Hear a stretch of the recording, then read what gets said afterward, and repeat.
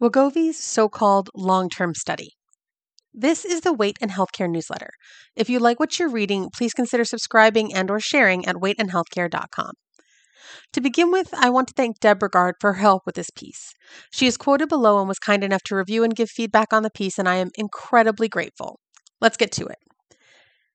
The study is 2-year effects of semaglutide in adults with overweight or obesity, the Step 5 trial by Garvey et al.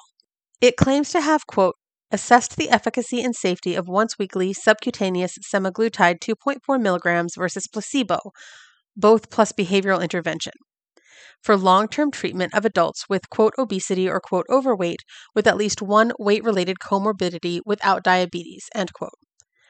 Before we even get into the results, let's unpack this statement. First, semaglutide is sold for weight loss by Novo Nordisk under the brand name Wegovy. By long-term, they actually mean just 104 weeks, aka 2 years. This is an example of long-term meaning whatever the study authors decide it means. Also note that, as is often the case, risk is predicated on size, putting those of higher weights at greater risk. If someone is, overweight, then they have to have a, weight-related comorbidity, which is simply a health issue that people of all size get that gets called weight-related when fat people have it, in order to qualify for the drug. But if you were in the, obese category, you qualify for this drug and its many risks without any health conditions, simply because you happen to be higher weight. In addition to the study being funded by Novo Nordisk, the author conflict of interest statement is literally longer than the study abstract. I'm going to read it here in its entirety because I think it's worth knowing who is behind this work. WTG reports a grant from Novo Nordisk, serving as site principal investigator for the current clinical trial, which was sponsored by his university during the conduct of the study, and receiving grants to serve as site principal investigator for other university-sponsored clinical trials funded by Eli Lilly and Company, Lexicon, Epitome, and Pfizer outside the submitted work. He also served as a compensated consultant on advisory committees for Alnylam, Amgen, Boehringer Ingelheim, Fractal, and Novo Nordisk, and a volunteer uncompensated consultant on advisory committees for Boehringer Ingelheim, Jazz Pharmaceuticals, Novo Nordisk, and Pfizer. RLB reports research grant support on behalf of their institution from Novo Nordisk and advisory consultancy fees from Boehringer Ingelheim, Eli Lilly and Company, Gila Therapeutics, GLB01, International Medical Press, Novo Nordisk, Pfizer, and Viv. MB is an employee of Novo Nordisk AS. SB served as site principal investigator for the clinical trial. He received no financial compensation, nor was there a financial relationship, and reports advisory consulting fees and or other support from Boehringer Ingelheim, Eli Lilly and Company, Giudice Laboratories, Menarini Diagnostics, Novo Nordisk, and TheraScience Lingaform. LNC is an employee of Novo Nordisk AS. JPF reports research support grants from Acaro, AstraZeneca, Boehringer Ingelheim, BMS, 89 Bio, Eli Lilly and Company, Intercept, Ionis, Janssen, Madrigal, Metacrine, Merck, Northsea Therapeutics, Novartis, Novo Nordisk, Oramed, Pfizer, Poxel, and Sanofi, and advisory consultancy fees from Akero, Alta Immune, Axella Health, Becton Dickerson, Boehringer Ingelheim, Carmot Therapeutics, Ecosense, 89 Bio, Eli Lilly and Company, Gilead, Intercept, Metacrine, Merck, Novo Nordisk, Pfizer, and Sanofi. EJ reports grants from Amgen, AstraZeneca, Boehringer Ingelheim, FAES, Janssen, Eli Lilly and Company, MSD, Novo Nordisk, Pfizer, Sanofi, Shire, and UCB. Personal fees from Amgen, AstraZeneca, FAES, Helios Fresenius, Italfarmaco, Eli Lilly and Company, MSD, Mundipharma, Novo Nordisk, UCB, and Viatris. KK is an employee of Novo Nordisk AS. GR reports personal, advisory consulting, and lecture fees and non-financial support from Inova Pharmaceuticals, Nestlé Health Sciences, and Novo Nordisk. Personal lecture fees from Johnson & Johnson, Medtronic, formerly Covidien, Merck, Sharp & Dome, Reshape Life Sciences, formerly Apollo Endosurgery in Allergan, Australia, and WL Gore Device Technologies. GR reports personal, advisory consultancy and lecture fees and non-financial support from Inova Pharmaceuticals, Nestlé Health Sciences, and Novo Nordisk. Personal lecture fees from Johnson & Johnson, Medtronic, formerly Covidien, Merck, Sharp and Dome, Reshape Life Sciences, formerly Apollo Endosurgery and Allergan Australia, and WL Gore Device Technologies.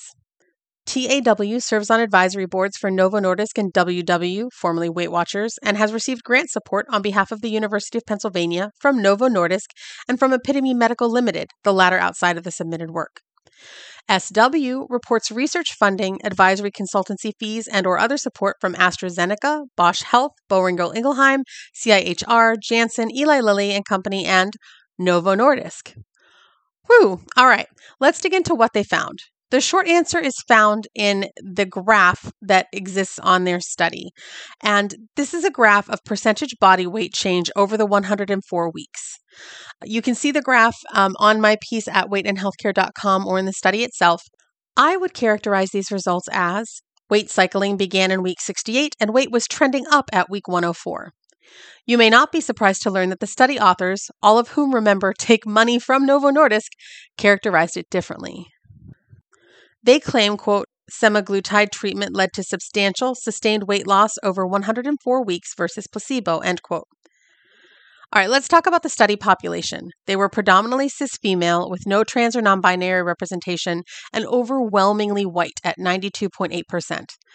The trial started with 152 people taking 2.4 milligrams of semaglutide. 20 discontinued the treatment but remained, quote, in the trial. 10 for adverse effects, 2 for lack of efficacy. 1 was eliminated by the investigators for, quote, safety concerns.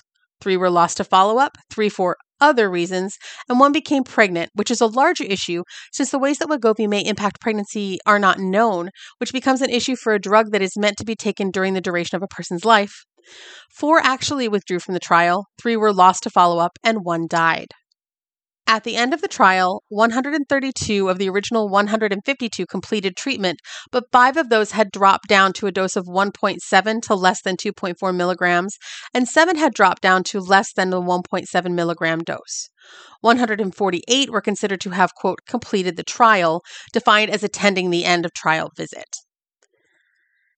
In terms of adverse events, 146 subjects, 96.1%, experienced an adverse event.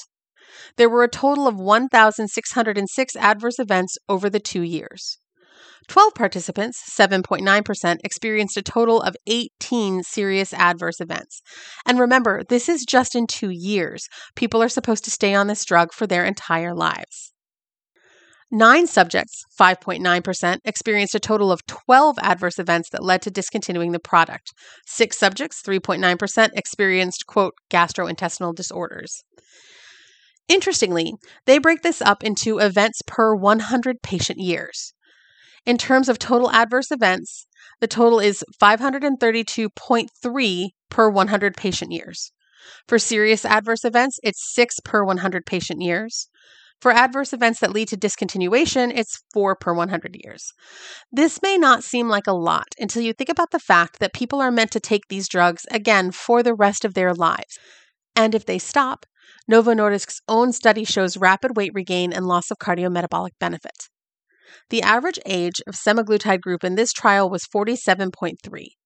But remember that the disastrous American Academy of Pediatrics guidelines suggest starting children on these drugs as young as 12. If we assume a life expectancy of just 70 years, someone who starts the drug at 47.3 could have 22.7 patient years, which averages out to about 121 adverse events, 1.32 serious events, and 0.9 events that could lead to product discontinuation. A child who starts the drug at 12 could individually have 58 patient years, with an average of 308 total adverse events, 3.48 serious adverse events, and 2.32 events that lead to product discontinuation. This is extra concerning to me given the number of people I'm hearing and seeing in interviews, many of whom are on Novo Nordisk's payroll, extolling the safety of these drugs. There's also some smoke and mirrors in the discussion section for us to take a look at. They say, weight loss of greater than or equal to 5%, a threshold widely used to indicate a clinically meaningful response to therapy. End quote. The idea that 5 to 10% weight loss is clinically meaningful does not come from clinical trials, but from attrition and weight loss industry fantasy land. I wrote about it in depth on Weight and Healthcare. Also, as Deb points out, quote, people know they're going to be weighed. So even when they have regained weight when they went off the drug, they can restrict again before the weigh-in. If the standard is 5% weight loss, that is 12 pounds for a 240-pound person. But it doesn't mean the results are because of the drug.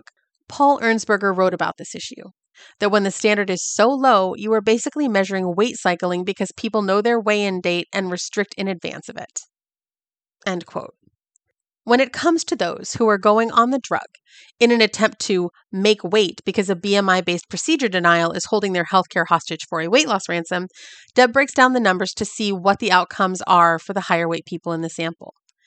Quote, in order to make these numbers more meaningful, I, meaning Deb, took the participant average weight of 231 pounds and the average BMI of 38.6, and then calculated 5%, 11.5 pounds, 10%, 23 pounds, and what appears to be the amount of loss at 2 years, about 16% or 37 pounds for 50% of the sample. Imagine this average participant whose BMI started at 38.6, whose resulting BMI is now 32.3. If they are being denied surgery due to, quote, obesity, this amount of weight loss would not even remove them from the, quote, obese BMI category, which starts at 30. If this data were being used for informed consent, one might say, it is 50-50 that staying on the drug for 2 years will produce a weight loss of 16%. Half the people will have less loss than that or will even gain weight. For the average person in this study, a 16% loss was not enough to move them out of the discriminated against group or make them eligible for the denied surgery. Because half the sample is higher weight than the average person discussed here, those people will also continue to be in the, quote, obese category after having a 50-50 chance of losing as much as 16%. For example, a 300-pound person would still have a resulting BMI of 41.9. The claims that 70% lost 5% or more, 11.5 pounds for the average person, or 61% lost 10% or more, 23 pounds for the average person, are not particularly useful for higher weight people in the abstract. These outcomes need to be assessed for whether they actually reduce harms from stigma and discrimination, especially against the backdrop of the harms of the drug itself, its financial expense, and the weight cycling it causes. End quote. Speaking of weight cycling, they also claim, quote, obesity is a chronic relapsing disease that requires continuous effort to control, end quote. I would say that this is nonsense, but it's actually worse than nonsense because, quote, relapsing obesity actually means failed weight loss interventions. This verbiage is an attempt by people who sell failing weight loss interventions to rebrand that failure as, quote, relapsing obesity rather than its true name, which is weight cycling. This also allows them to escape criticism for the serious harm that weight cycling can do. Their citations for this are another one of the Novo Nordisk-funded Wegovy trials and a statement from the World, quote, Obesity Federation, which is an AstroTurf organization, an organization that claims to be an advocacy group for higher weight people, but is, in fact, funded by the weight loss industry. The WOF takes millions of dollars from Novo Nordisk and other weight loss companies for whom this definition of, quote, relapsing obesity is a priority because they want to sell weight loss products that don't work to people for their entire lives. This brings me to another question. One of the mechanisms by which this drug works is simply shutting down hunger signals, with some people on the drug reporting that they just don't want to eat or forget to eat. Is anyone tracking nutritional and micronutrient deficiencies in those who are on the drugs? Or do they not care if people are nourished as long as they're a few pounds thinner and Novo Nordisk is billions of dollars richer? They also claim, quote, when interpreted together with the findings of the Step 4 withdrawal trial and Step 1 off-treatment extension study, which both showed weight regain after semaglutide discontinuation, after 20 weeks treatment in Step 4 and 68 weeks treatment in Step 1, these results support the benefit of continued semaglutide treatment for sustained weight loss, end quote. This is subtly setting up a false dichotomy, as if the only two options are to take the med, lose weight short term, then go off the medication and gain it back, or take the med forever, ignoring that weight loss had, by their own admission, largely plateaued at week 60 while people were still on the drug, and that weight was being regained at 2 years when people were still on the drug when they stopped tracking. Regardless of whether or not they are calling it, quote, long-term, the follow-up period in this trial is not nearly long enough to make a recommendation to take this drug for life. Moreover, it should be noted that there is a third option. Understanding, as always, that health is not an obligation, barometer of worthiness, or entirely within our control, there is always the option not to start the medication in the first place, and to move to a weight neutral paradigm with greater health benefits and less risk, but no profit to Novo Nordisk. Did you find this helpful? You can subscribe for free to get future posts delivered direct to your inbox, or choose a paid subscription to support the newsletter and the work that goes into it and get special benefits. Go to weightandhealthcare.com and click subscribe.